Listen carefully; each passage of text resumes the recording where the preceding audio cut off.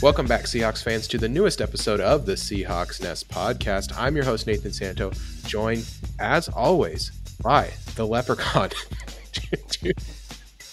Do my jigsaw. It's Kevin Carver. Kevin, how you doing? If you're going to do that, fine. I'll do a full Wayne's I'm the Leprechaun. Oh, I'm the Leprechaun. I couldn't help it, because full disclosure, guys, Kevin has red hair, guys. So it's kind of funny. And all the right. Chucky to my Leprechaun. Exactly, our very own Chucky. It's Eric Ronbeck. Eric, how you doing? I'm doing great. John Gruden, old Chucky. As long as it's not the new Child's Play, we are good to go. So a bye week has never gone better for a team than this bye week went for the Seattle Seahawks. Oh boy. The Packers lost. Our closest rival in the race for first in the conference is the Chicago Bears, who I think we all agree are quite bad. It's a bye week has never gone better for a team than that week went for the Seahawks. And so it's just an overall very nice, easy bye. Now we come back off the bye. Lots of guys coming back from injuries. We got all kinds of stuff heading our way. We have the number one DVOA offense in the league. We're leading the league in touchdowns, even though we haven't played. We played less games than most other teams. Just an excellent week for the Seahawks. So I thought it'd be fun if we did a little buy or sell today. I'm going to give you guys 6 things. You're going to either buy it or sell it. Okay? I'm in. You ready? Okay, so here we go. Buy it or sell it. Will the Seahawks finish the season with a top 15 DVOA defense? And I have 2 things I want to say right now. Right now, the Seahawks are 26th in defensive DVOA. And after this week, they will be returning Jamal Adams, Snacks Harrison, DJ Reed, and then eventually Darrell Taylor will come back. So we have a lot of players returning on the defensive side of the football. Do you think that's enough to push them up to top 15 in DVOA? Eric? Oh, I'm going first. I'm sorry. I'm selling that. There's no way. Put your money where your mouth is if that's going to happen. Because right now, I can't buy that. I'll sell it. All right. Oh, Eric. Yeah. You see, what we're about to do is we're about to have Dunbar, because Dunbar has injuries. He can't play an entire season. We already knew that. So we can put that in the rearview window. It's happened. So now Dunbar's back. We've got Shaq Griffin. We officially have 2 average to above average starting cornerbacks. Amadi has emerged. We're getting, we have some young kids that are likely to improve as the season goes along, just by the nature of especially a COVID-reduced offseason. And the other thing is, I don't know if you know this or not, but in 2020, defense is an illusion, my friend. I'll agree with you that defense is an illusion. The good defenses are Tampa Bay, Pittsburgh, probably Indy, Baltimore, probably Chicago, Denver, and that's it. That's it.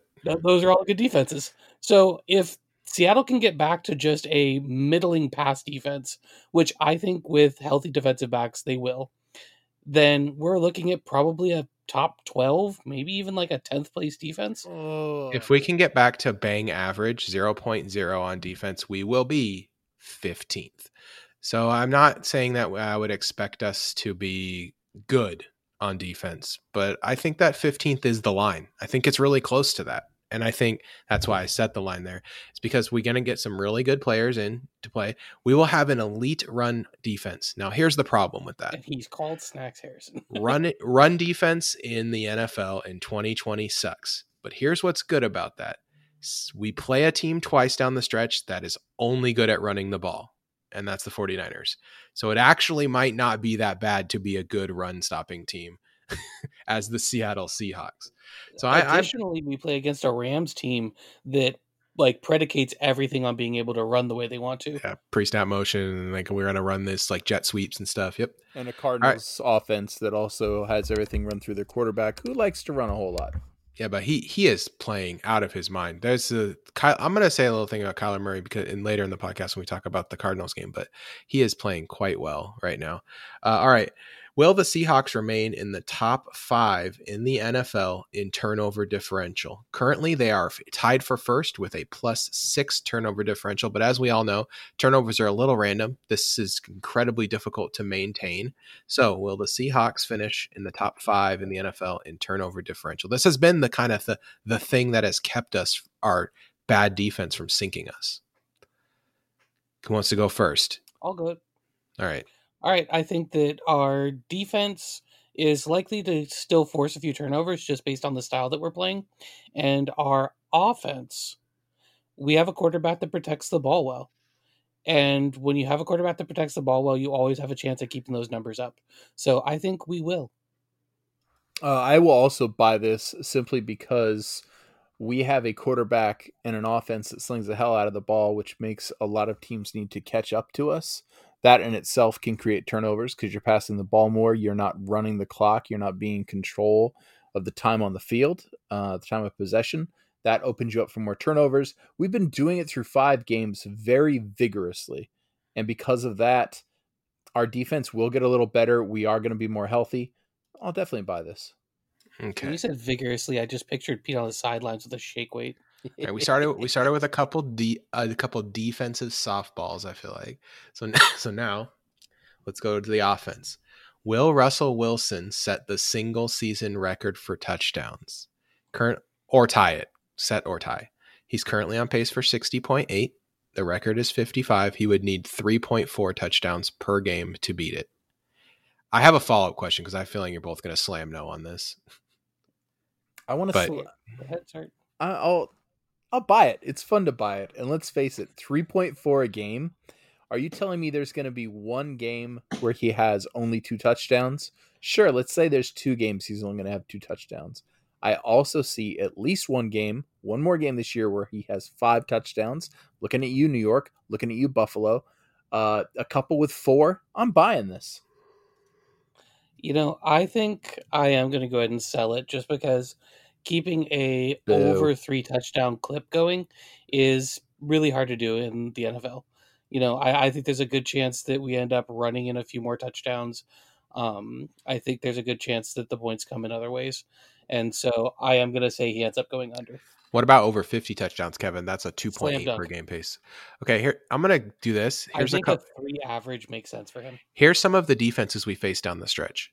Jets, 31st in pass defense. This is DVOA. Buffalo, 28th. Philadelphia, 27th. The Giants, 23rd. The 49ers, 22nd. We face all of these teams. I mean, we face some pretty bad pass defenses in the back half of this schedule. I'm into it. I think that 55 is very reachable. I think it's very reachable, but I just think he has to have more than 3 touchdowns a game, and 3 touchdowns is a good game. Mm-hmm. That's true. If he had 33 more, he would hit. If he had 3 a game, 33, he would hit 52. Yep. Which is just shy. So, all right. How many times will in the last 11 games this year, will the Seahawks have a 100-yard rusher? So far, it has happened 0 times this season. Last year, we happened 8 times. So, Eric, start us off. How many games in the last 11 games will the Seahawks have a 100-yard rusher? Wow, if you hadn't given me that stat that we only had 8 last year, I may have guessed like high. I'm going 5. I think slot us in for 5. Okay. Too talented. Okay, Kevin, what do you think? Well, let's see. I think the Eagles, Giants, and Jets were going to be trying to run the clock out at the end of the game. So, the whole second half, there's going to be a ton of running. I think there's a good chance those all end up being 100-yard games. So that's 3 pretty easy right there. I think there's a chance there ends up being a weather game in Buffalo and probably a weather game at home where we're probably running the ball a little bit more. So I would say, what am I buying? 5 or just how many? How many? Give me a number. I guess, okay, buy or sell over under Eric's number. How about that? Or how about this? I'll say 4.5. So Eric has over. You have? Over. I think 5 or 6. Okay. We do not face a single run defense that has a positive DVOA for the rest of the season. I actually think that with Penny coming back and stuff like that, that it's going to be really difficult for the Seahawks to have a 100-yard rusher this year. I would go under and strong under. I think that it might be like one time this whole year. Wow. That we have a 100-yard rusher, because there's going to be multiple guys in the backfield. No single guy is going to get enough carries to make it happen. You got to get to like 20 carries to get 100 yards. It's pretty tough unless you hit like 2 explosive plays, which is not really Chris Carson's thing. He's more of a like 15 yards and I killed 3 guys on the way there. Yeah, you only have to do that like 5 times and then you're there. You only have to do it 5 times? That's hard. Okay. This is a good one. Will the Seahawks bring in a new player before the trade deadline on November 3rd? And I wrote down some possibilities of guys that have been in trade. These guys have either been in a trade rumor in the last year, and they all are on teams with like one win. I think they all have 1 win. All right, defensive line. Ryan Kerrigan from the Washington football team. Takk McKinley from the Falcons. Sheldon Rankins from New Orleans. Okay, they don't have 1 win, but they do not like him anymore. Quinnen Williams with the Jets. Carlos Dunlap with the Bengals. Safeties, you could bring in Anthony Harris from Minnesota or Justin Simmons from Denver, who got franchise tagged last year. Avery Williamson at linebacker from the Jets, or Miles Jack from Jacksonville, who just signed a new contract, but he was floated in a lot of trade rumors last year from Jacksonville, which makes me think that they're more than willing to part with him for the right pick.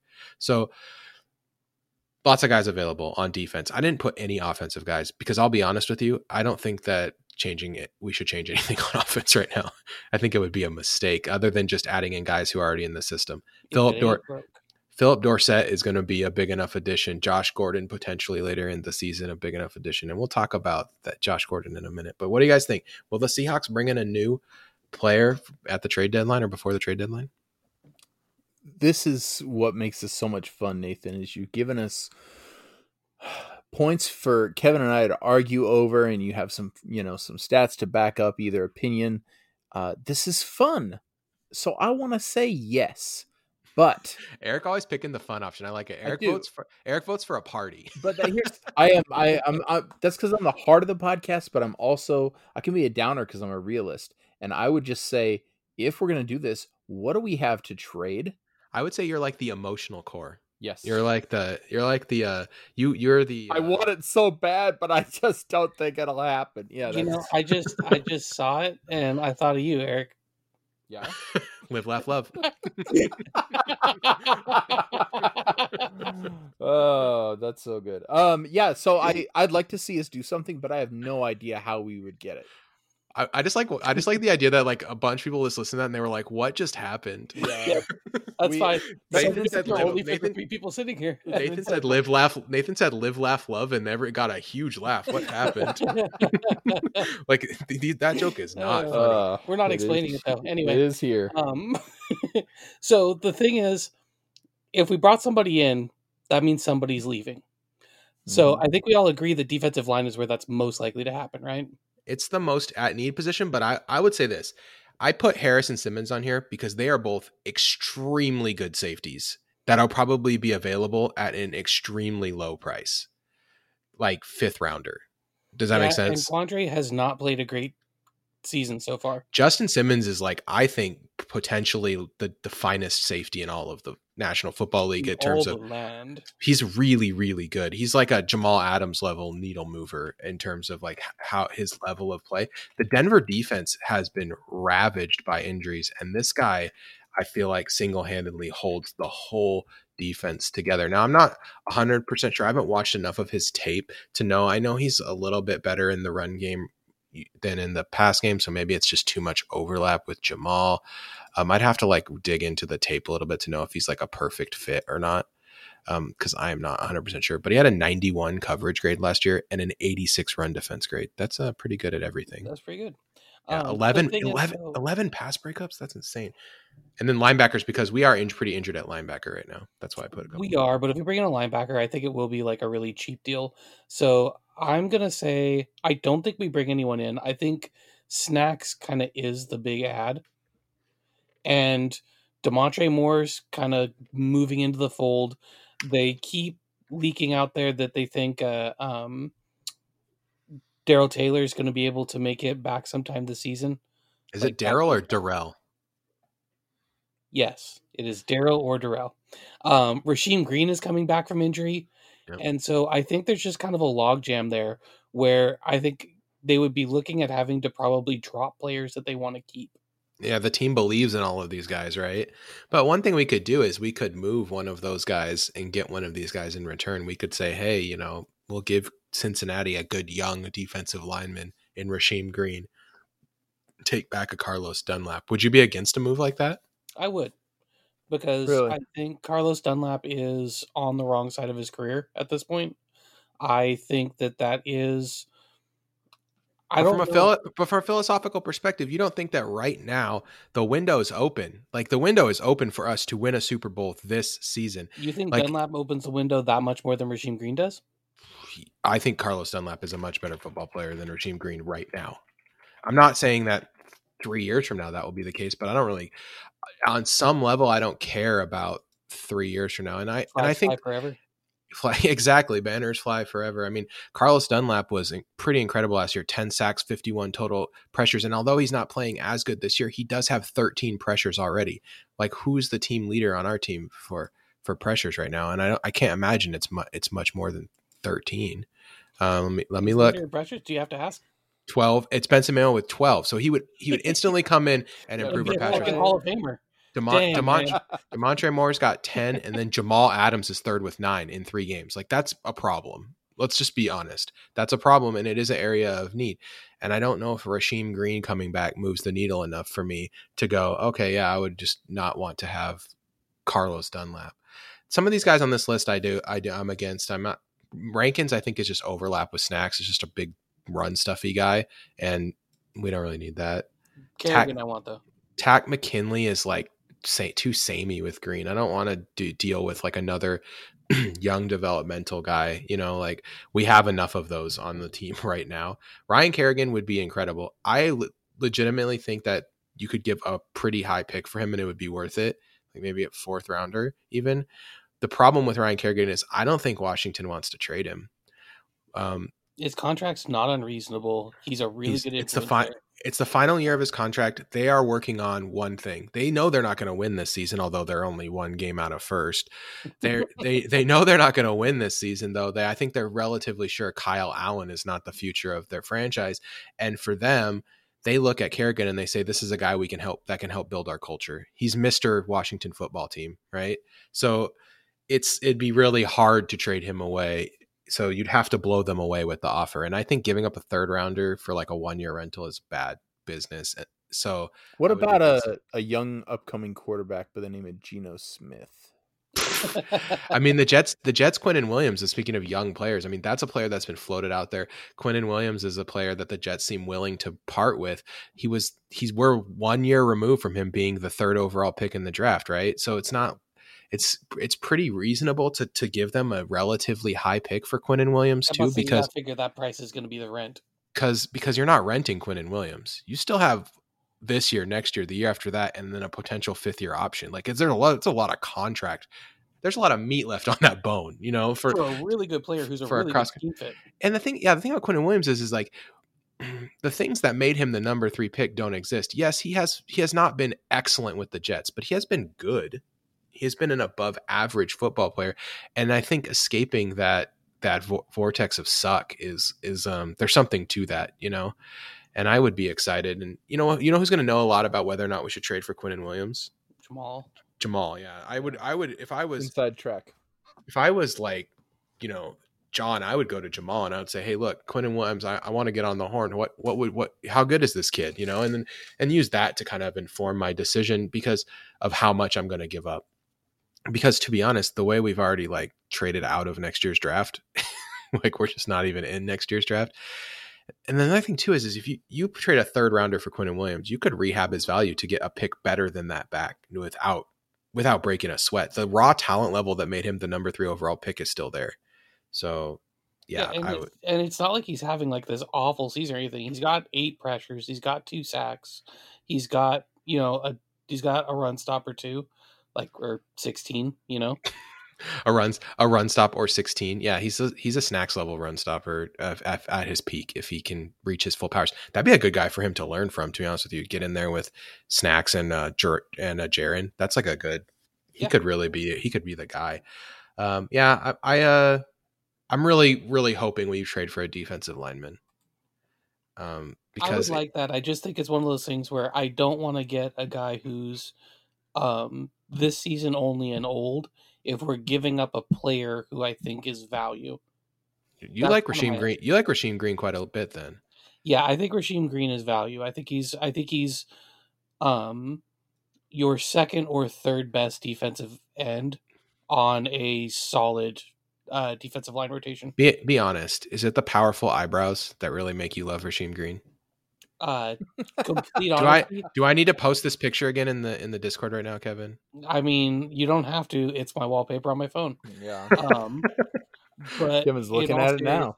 Dude, I turned the eyebrows into a reaction on the Discord. I don't know. If I thought that was Keith that did that. Oh no, dude! I had Keith give me the picture, but I definitely turned it into the reaction. Yeah, I just posted it again, so it's just so everyone can really bathe in the eyebrows. That's it. But in all seriousness, I think it's because his athleticism is really high, and I think we do have a good defensive line coach, and I do like the trajectory of what he's building. I don't think he's going to be a all pro level player, but I think he's one of those guys who can just play in your rotation for a decade and be really solid. He did come into the league young, so there is like justification for thinking he might be a late bloomer as well. I mean, he's still only 23 years old, and he's in his third season. So. Yeah, he's still like a draft. He's still a commonly draftable age right now. Yeah. All right, that's enough trade talk there. All right, I think I have two more. Yeah. Will Josh Gordon be reinstated by the NFL in 2020 for this season? This is the year of forgiveness. I don't know why. Just ride with me, okay? I'm on board. I'm in the back of the car. I'm ready, dude. Just ride with me. Yeah. Let's ride, baby. I think around week 8 they'll just be like, Josh Gordon weed. He's definitely going to ride the train now for 3 games, and he will be back. Do week 8, lock it up. Kevin? It's a shame they didn't, punch a kid or something, because then he'd only had a couple of game suspension. But sad but true. Instead, he did something that the NFL really cares about, and so they're really sending a message. I assume he'll be back at some point in the season. Otherwise, the Players Association will probably get involved.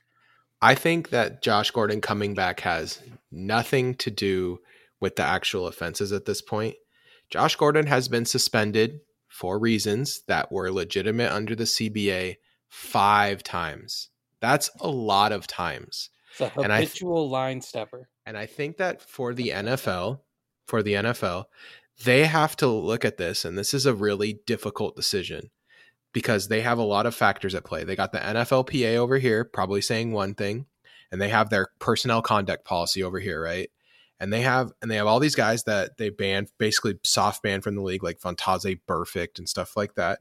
And they say, okay, if they let him back, who else, what does that message does that send? What does that say? And the thing is that I think in their eyes, and this is an old school mentality that I don't necessarily agree with, it doesn't matter to them that they're not testing for weed anymore that's like just not a factor for them because at the time they were testing, that was against the rules. And so it doesn't matter that now he could do it as much as he wants and completely get away with it. It's like we're past that point. He's got 5 times he couldn't pass a test in the league. And also another thing too is the NFL, once you fail a test, they're psychotic, man. They hound you with tests all the time. So I'm not surprised that he failed again because they can't be wrong. Yeah, it's like they're like I think it was Pat McAfee talked about this on his show about how when he was in the program, it's just like insane the amount that they're following you around looking for tests and how you have to tell them where you are all the time and stuff. And I get it. It's not the best, but I like the NFL players who are tweeting about hey, I'm just got off the field after my 4 touchdown game. Guess who's here to meet me? Yeah, it's tough. And so I see both sides, and I think from like a, just a perspective, from the perspective of like, should he be reinstated? Like moralistically, yeah. And if the longer they wait, the more likely they are, you're right, Kevin, for the NFLPA to start suing them.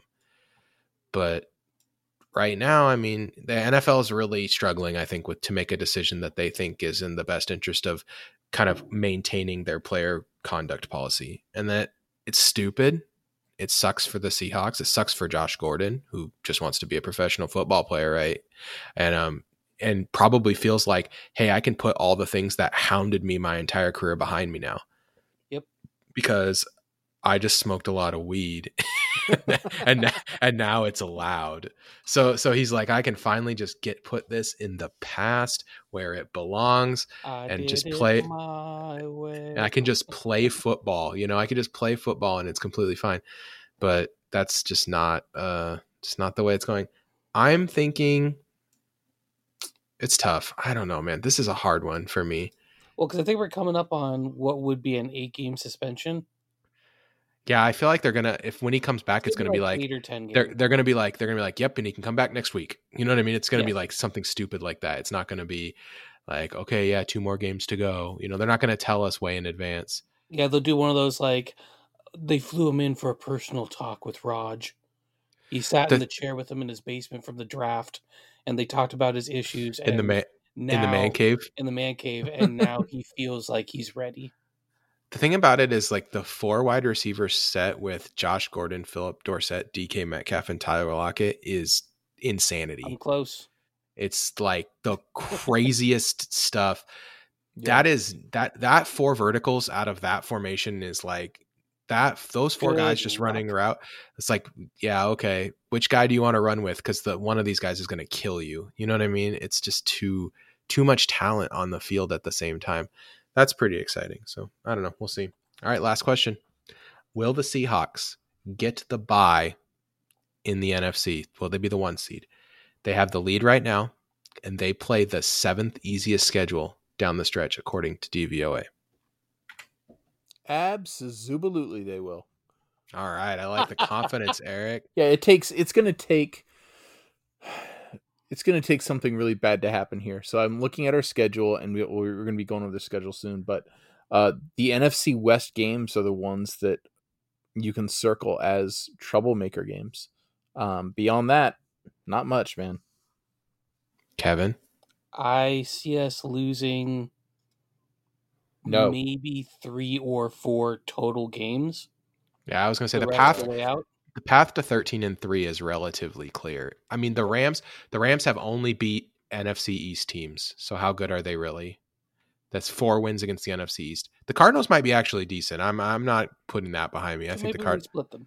Maybe we split with the Cardinals, and then the 49ers look like a mess, to be honest with you. They are held together by Kyle Shanahan's good coaching.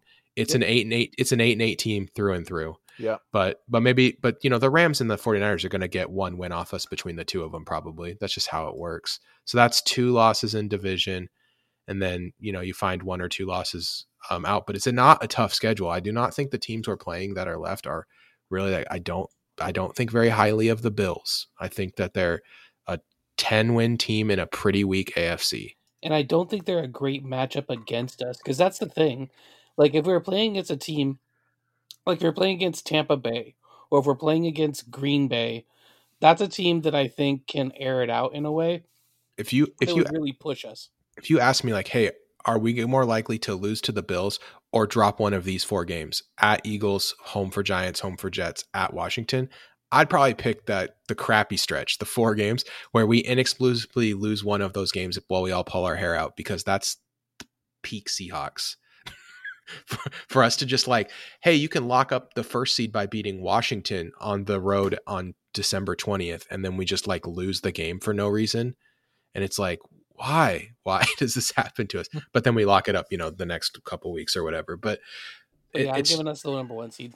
I just don't think that it's going to be another way. Right now, the 538 ELO gives us a 42% chance for the first round bye. So that's pretty good. I think that's about right. I would say that it's pretty close to 50-50, So yeah, that we will or won't. Oh Jesus! Here we go. It's back. It's back. My own joke is haunting me. So yeah, I think the Seahawks are a deserved favorite, and it looks good. The schedule looks really nice. I'll be honest. The Bills kind of got exposed finally, and I feel like everyone now feels the same about them as I do.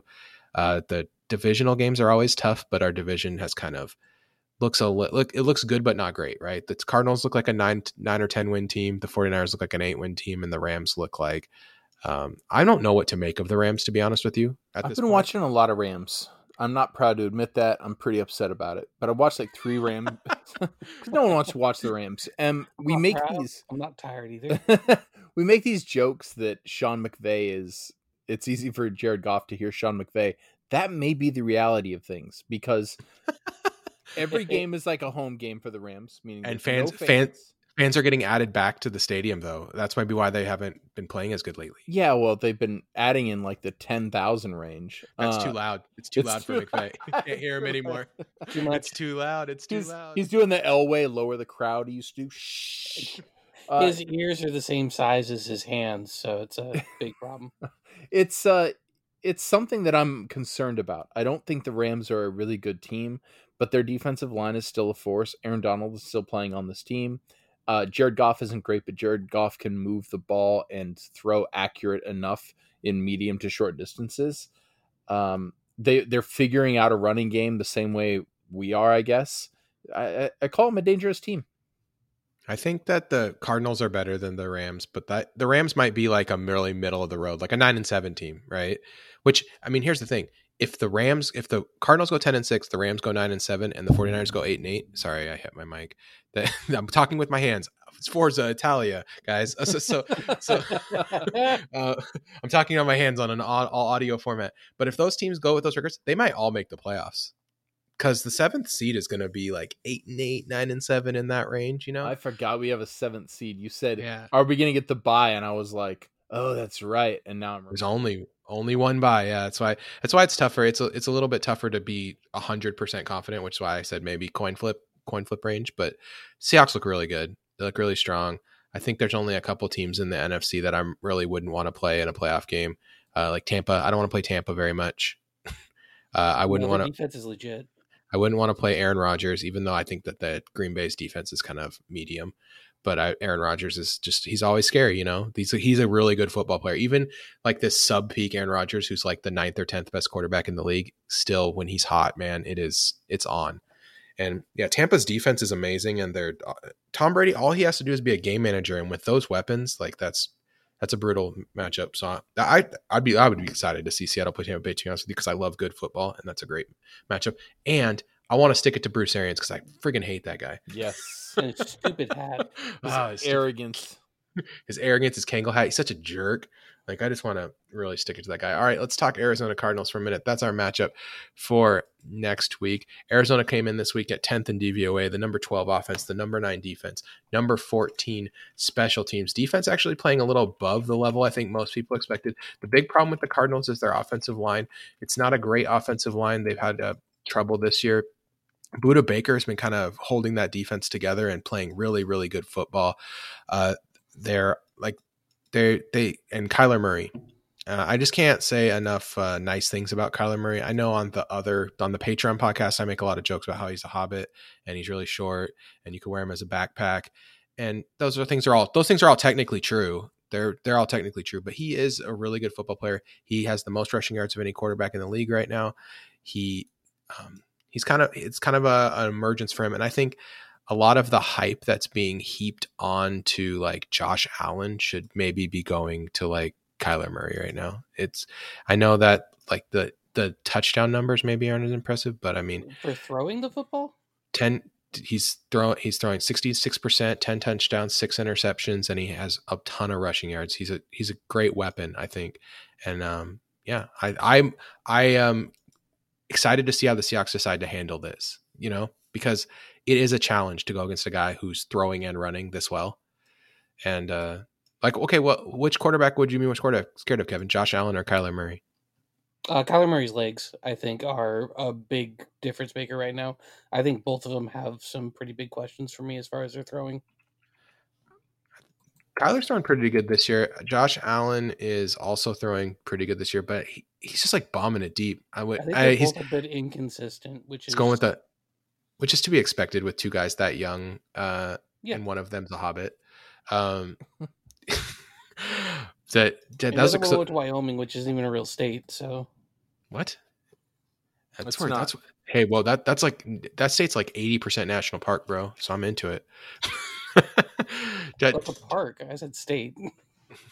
I don't know. Kyler Murray. Okay, but Kyler Murray's playing really good. So how do you think that we handle Kyler Murray though? Do you think that we spy him a lot? Do you think that they will how do you think they will address that problem? Is it lane discipline, playing zone, spying? How do we stop Kyler Murray from carving us up on his feet? Seeing how we're not having a great deal of benefit using our ends to get pressure, I would not be surprised if our ends kind of contain the outside, because you can't have double spy. You are going to have someone spying on every play. I think Pete's going to find a way to move that around, or maybe Ken Norton's figured it out. But as I repeat, Pete will figure out a way to make that happen. Kyler Murray, like Kevin said, his accuracy it's not always there. It's a lack of consistency. 2 weeks ago, he looked pretty good. Against Dallas, he looked like a mess.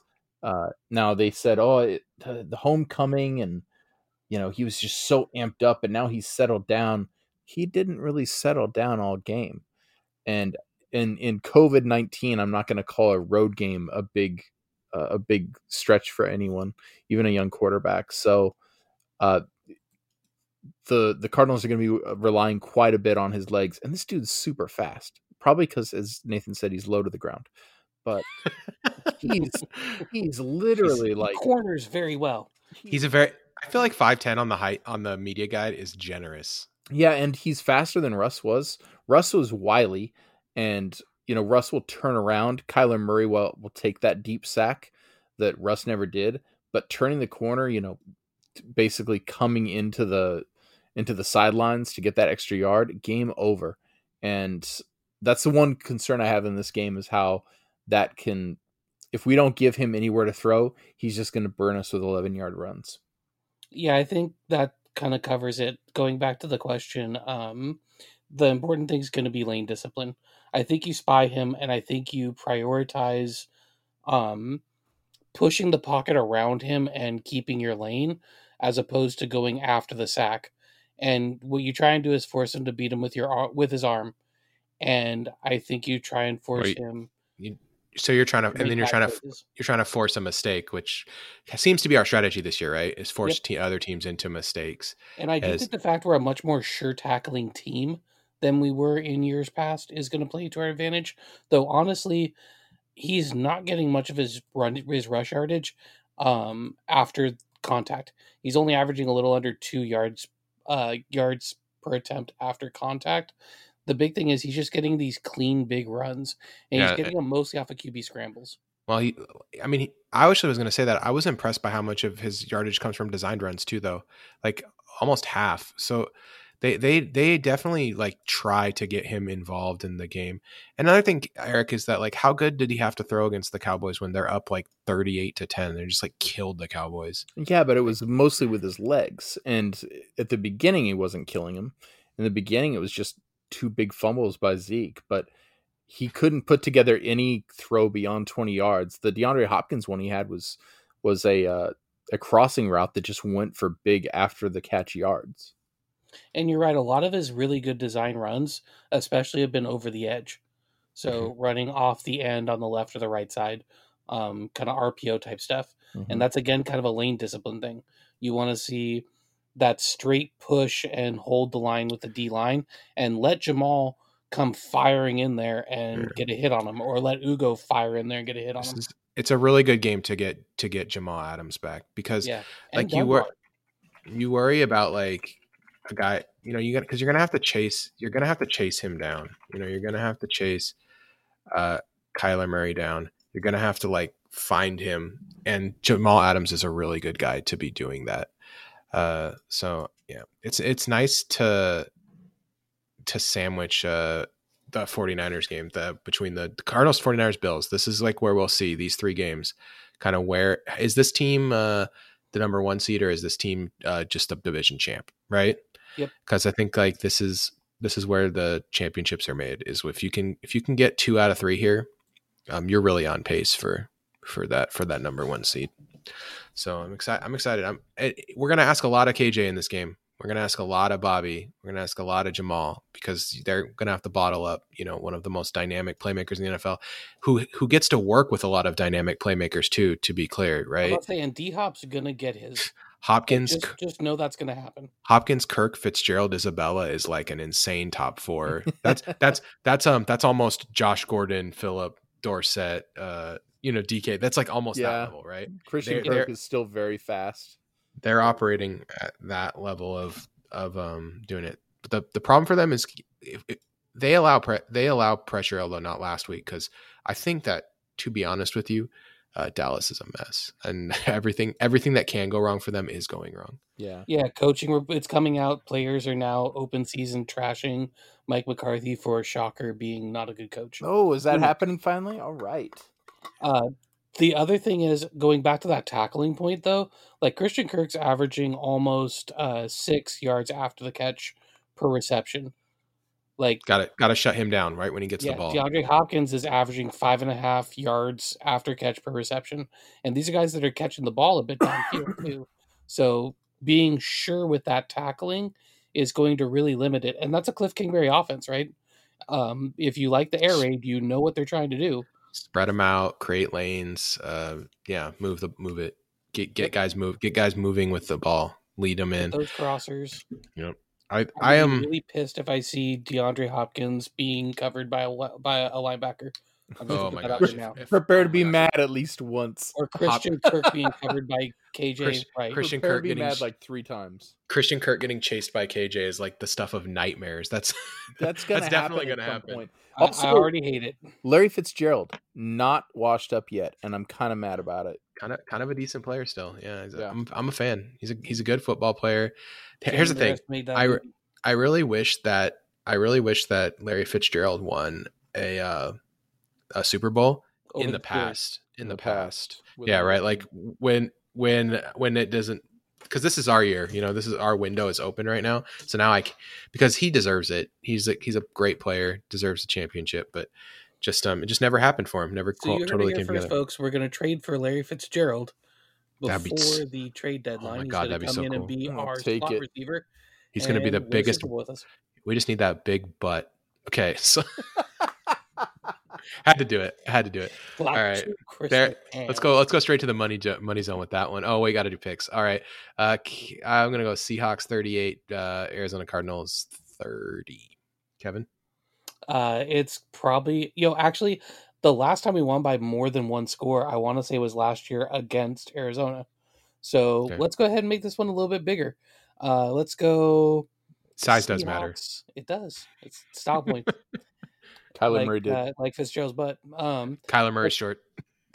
Let's go Seahawks 38 and Cardinals 24. I like that very much. 36-23 Seahawks. Kevin, Eric, if you'd have picked 38, we all would have picked 38. And then when it was 38, we would have looked like geniuses. And then if we wasn't 38, we never would have mentioned this again. Okay, there are many ways to help the Seahawks Nest podcast. The best way to do so, head over to patreon.com/Seahawks Nest, and for as little as $1.24 a month, get in the Discord, hear the Picks podcast with all the funnies, and just hang out with the boys in the Discord. I think that's the big thing. So thank you to the new October Patreons, Taro, Andy, Gareth, Dean, Jonathan, Bengt, and Nathan, and all the Patreons. Man, do you think should I go get a COVID test with this cough? Like, what is going on here? You made a live laugh joke earlier, which shows you have no. I actually think it's from doing that voice in the Patreon podcast. Yeah, that's 100%. Lucas, Timothy, Ryan, Cooper, James, Brett, Carrie, Tom, Michael, Brandon, Nick, Foles, Emmanuel, Jay, Orwolf, Bob, Richard, Kieran, Mike, Flocktimus, Keith, and Michelle. Also, if you're not in the Discord yet, get in the Discord, because this week I'm pretty sure I'm going to have the masks to give away. You could win a Seahawks Nest mask sent to your very home. Eric, there's also a picture in the Discord of Eric wearing it. Yes, looks good. Looks good. Perfect. And Eric's not going to to send you the one that Eric is wearing. I want to make that clear. Yeah, it will be quite possibly. It will be a different one that has not been worn by anyone, unless you really want the one Eric wore, in which case I will switch it and you can have Eric's hot breath on your mouth. What we need to do is we need to get. I'm getting my haircut tomorrow, so I'm going to wear it there and with pride. It's going to be great. We need to get Dusty to Photoshop the mask onto Rasheem Green, so it's the mask plus the eyebrows. It won't be the best mask. Best Photoshop in the Discord this week, though. That has to go to Astro, who Photoshop. I said, man, that Terminator graphic for Jimmy Garoppolo is really generous. And he was like, here, let me fix it. And then like 5 minutes later, he has a Photoshop of it's Jimmy Garoppolo and the Tin Man instead. And I think the joke I made on Twitter was if Jimmy Garoppolo was the Terminator, he would have broke down in transit when they tried to send him back in time. We talking about Jimmy Gold Jackets? All right. So movie club today, it's the spooky month. We got to do a spooky themed thing. We're going to do an actual movie next week, which I know we have not done much this month, but we're going to do an eliminator, an old classic Seahawks Nest favorite game. We're going to eliminate horror villains all time. Okay. I made a list of horror villains that is 27 deep. We're going to take turns eliminating them. We're going to go fast at first and then slow down at the end. So you're going to have to keep up. Here's my 27 horror villains. You guys can tell me if I really missed one that needs to be on here. You want to post the link? Oh yes, I'll post the link in the chat. Give me 1 sec. Let me turn on link sharing so that anyone with the link can view it. All right, here we go. It's in the Zencastr chat. That you guys are really inside baseball now. I'm leaving this in. You guys will know everything. Okay. So the horror eliminator, Annie Wilkes from Misery, the Candyman, which I think Candyman, Chucky. Oh, we just said it 3 times. Cujo, Freddy Krueger, Ghostface, Hannibal Lecter, Henry from Henry, Portrait of a Serial Killer, Jason Voorhees, Jigsaw, John Ryder from Hitcher. And before you say anything about that, okay, I just have to say something. Yeah, I had to put a villain role from Rutger Hauer on this list because it is necessary. Rutger Hauer is the GOAT. Leatherface, Margaret White from Carrie. That's the real villain in that movie, by the way, not Carrie White. It's the mom who's the horrible person. We got Michael Myers, Norman Bates, the Overlook Hotel, which is really the bad guy, not Jack Torrance. The hotel is the villain. Jack Torrance is the avatar of the Overlook Hotel. Pazuzu from The Exorcist, Pennywise the Clown, Pinhead, Sadako from The Ring, although we could use the Ringu version or the Ring version. It's basically the same thing. I'm not going to...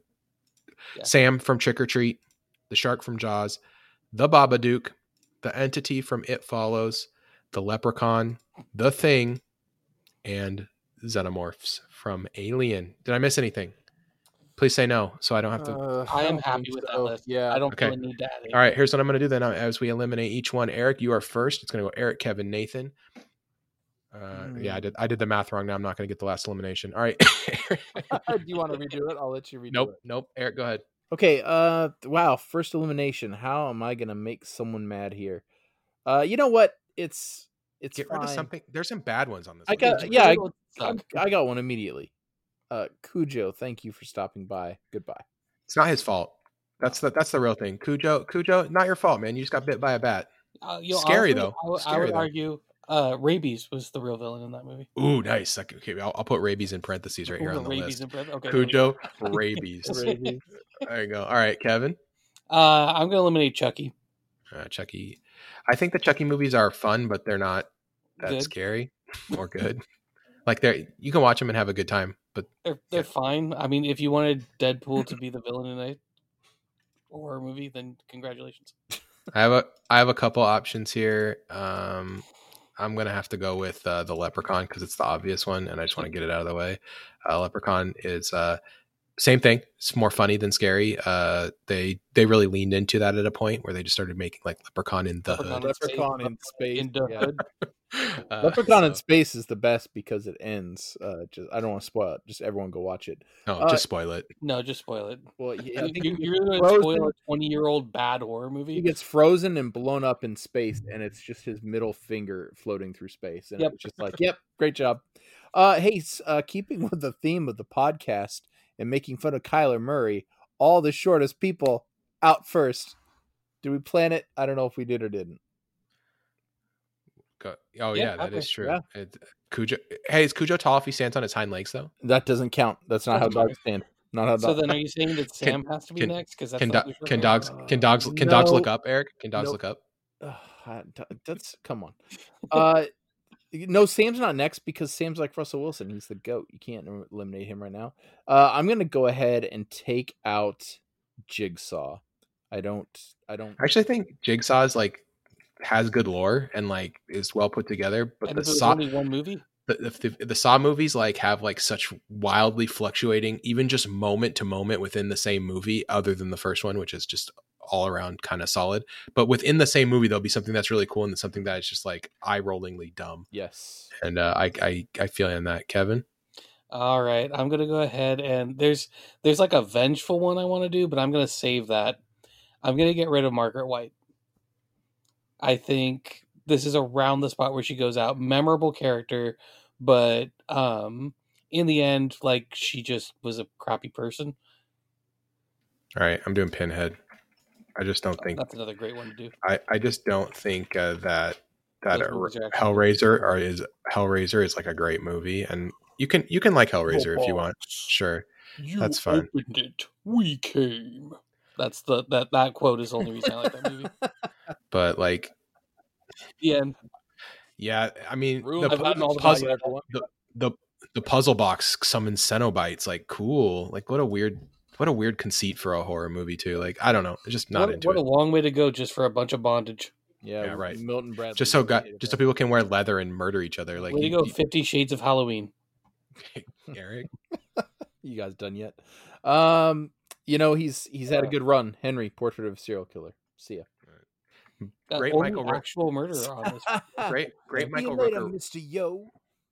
Michael Rooker, great in that movie too. Yes, Just, absolutely. Playing the serial killer. All right, Kevin. And the end of that movie is really intense and good. I think I'm gonna go ahead and now's a good time to do it. I'm gonna drop Freddy Krueger because I always hated him. All right, that's fine. I don't think he's an interesting character. I don't particularly care for his lore, and I think that's the most overrated major slasher franchise. Oh, bitch. Oh my gosh. I think the thing is that the idea of the Freddy Krueger movies is scarier than the actual execution of the Freddy Krueger movies. Like, that's like true. the idea of like this, if you ever sleep, this guy will murder you is like a really cool conceit for a movie. But like the execution is medium. It's medium. But I'm a dream warrior. I did count right, but I just checked. All right. I'm gonna get, this is hard. I like almost everything that's left. Yep. I'm gonna get rid of wow, this is tough. This is like looking at a list of like things that I quite enjoy. Got, Annie Wilkes still, Candyman, Ghostface, Hannibal, Jason, John Ryder from Hitcher, Leatherface, Michael Myers is still there. I'm gonna go with Sadako from The Ring. Nice. I think it was the safest choice. Although the Ring movies, my favorite part of the American Ring movie was when that horse jumped off the thing. I don't know why, but the way it hit its head on the side of the boat made me laugh really hard. And then from that point, and I'm in the theater, and I'm like, I don't know how old I am, but I'm in the theater, and I started laughing, and then everyone just like turned and looked at me, and I was like, dang, I guess I'm the only person who thought that was funny. I guess we got a big equestrian crowd in this one.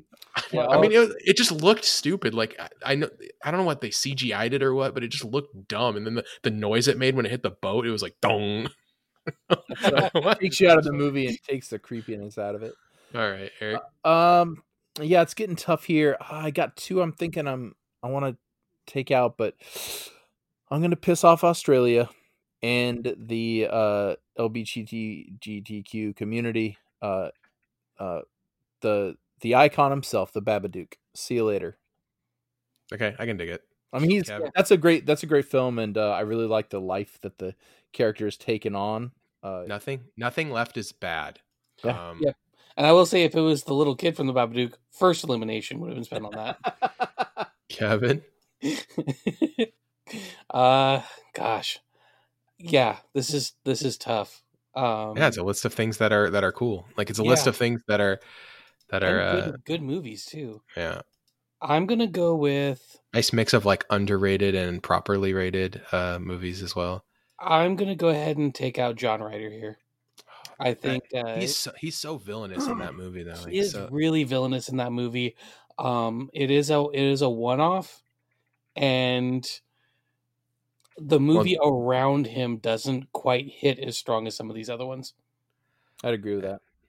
It's just Rutger Hauer, man. Okay, all right. It's my turn.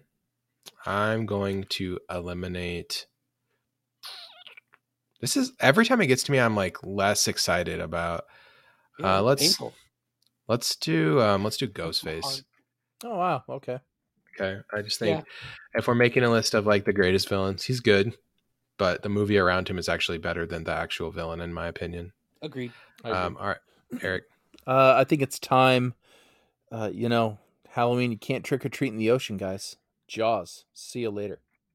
Oh wow, the shark. The shark from Jaws. Jaws himself. Great the first time. No sequels. That's like Eric. None of that.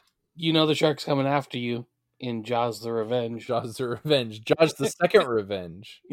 Kevin. Jaws the Revenger. I think we're at a point where I can go ahead and take out Candyman and feel okay about that. Racist. No, I'm kidding. My favorite part about Candyman is that he put that stipulation in his contract where he got paid for every time he got stung. Yeah, that's a great story. Next level genius. Another thing too is that okay, one, you have this villain idea, right? Like you say his name 3 times, he comes and he kills you with a hook, right? It's like this villain idea. And then someone in the pitch meeting was like, but what's really scary? Bees. How do we shoehorn bees into this movie? Yes. And it's like the most like convoluted way to like shoehorn. Bees are scary. I hate bees. Bees suck. But like, it's just like, why does there bees? Oh, because when they killed him, they covered him with honey and had him get stung to death. It's like, that doesn't make any sense. But okay. All right, I'm in. So it'd be way better if it was like he summoned bears because they smothered him in honey and a bear ate him. All right, we gotta keep it moving. So I'm gonna eliminate Jason Voorhees because I think that the sequels kind of take away from the goodness. The more times they went back to that well, by the time we're at Jason in space, I'm like completely tuned out.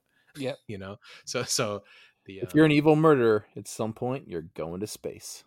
Eric, sorry to attack the classics here, but I just have to say, Norman Bates or Norman Bates' mom or The Hotel, you had a great run. Congratulations. We'll see you next time.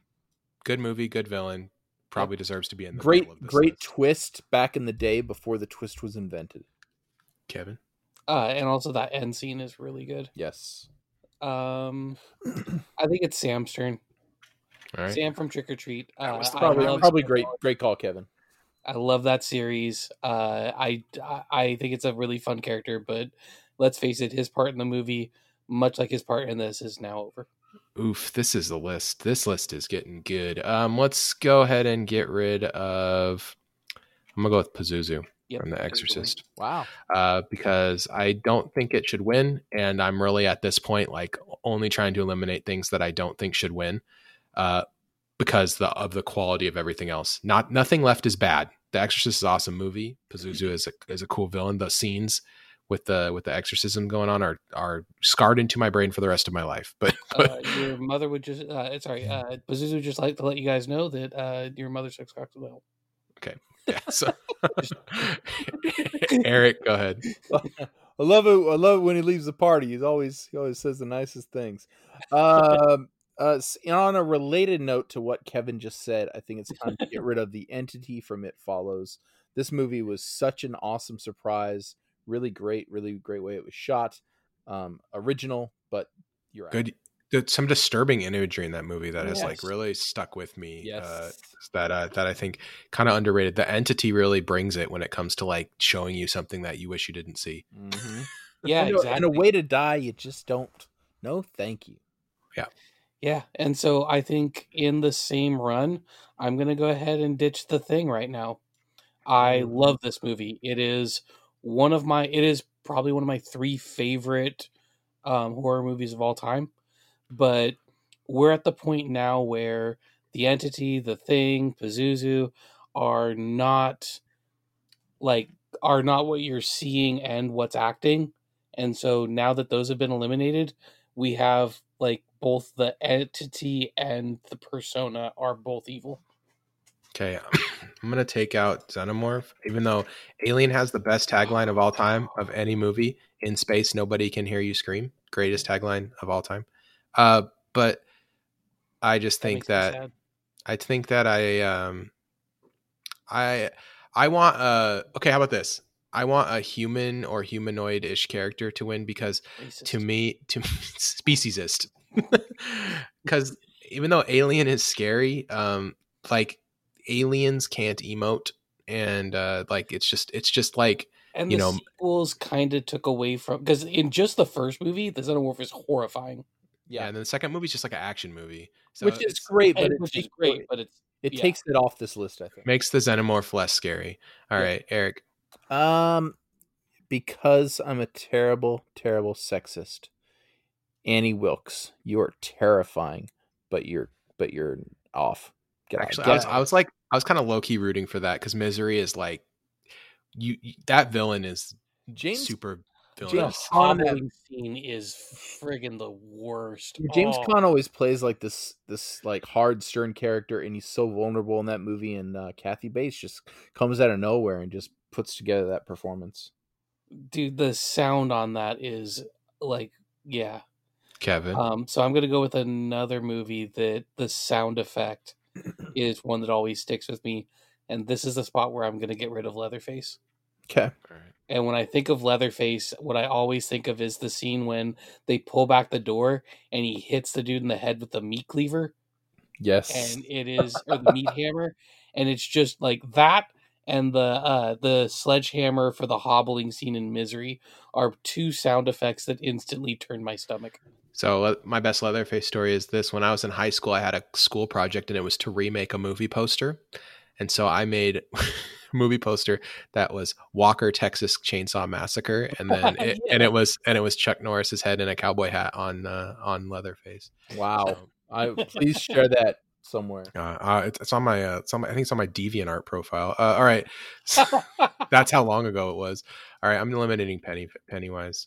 Yep. I think Pennywise is truly terrifying. That's why he made it this far, but it's time to go. He does not operate at the level of these other three characters. Also, for me. Wasn't for the spider form, he'd go further. But Hannibal Lecter, Michael Myers, The Overlook Hotel. That's what's left. Eric? I was really hoping you'd make it tough for me. I thought for sure this guy would be next. Hannibal Lecter is gone. Great performance by Anthony Hopkins. Really, really great. But I just don't. Here's the thing. With the sequels, I think his character was diminished a little bit, even though he was still, frightening. The kind of ridiculousness of Hannibal got to me. Silence of the Lambs is where it's at, and that is horrifying. Top 3, I think he probably should have been top 4, but either way. And in my heart, multiple MIGs still on the list. Okay. Hannibal is going to be the one that I wanted to win. So I think we took Kevin's like top 2 when we took Xenomorph and Hannibal. I did not want to take the Xenomorph for that purpose. I was like, I don't want to make Kevin sad. Hannibal were probably the 2 that I wanted to win. So now I'm stuck with Overlook Hotel and Michael Myers. Overlook Hotel is, first of all, the way that movie's shot to make the hotel a character is awesome. Michael Myers, the first 2 movies, was a great villain. And the way that he pushed the slasher franchise model forward and the character he was for John Carpenter was great. But unfortunately, there's like 9 more movies of mediocrity that we could slap onto that career. And using the same logic we have for the other ones, I'm eliminating Michael Myers and I'm leaving the Overlook Hotel. All right. So that's Michael Myers will be in second and Overlook Hotel. I don't really think you could have. If you'd have gone the other way, Kevin, I couldn't have blamed you. I love this ending, but I think I'll just say this: best last 2. If anything from the Entity up would have won, I probably would have been fine with it. So that's it. If you disagree with our list, tell us why we're stupid. For Kevin, for Eric, we will see you guys next week. Go Hawks.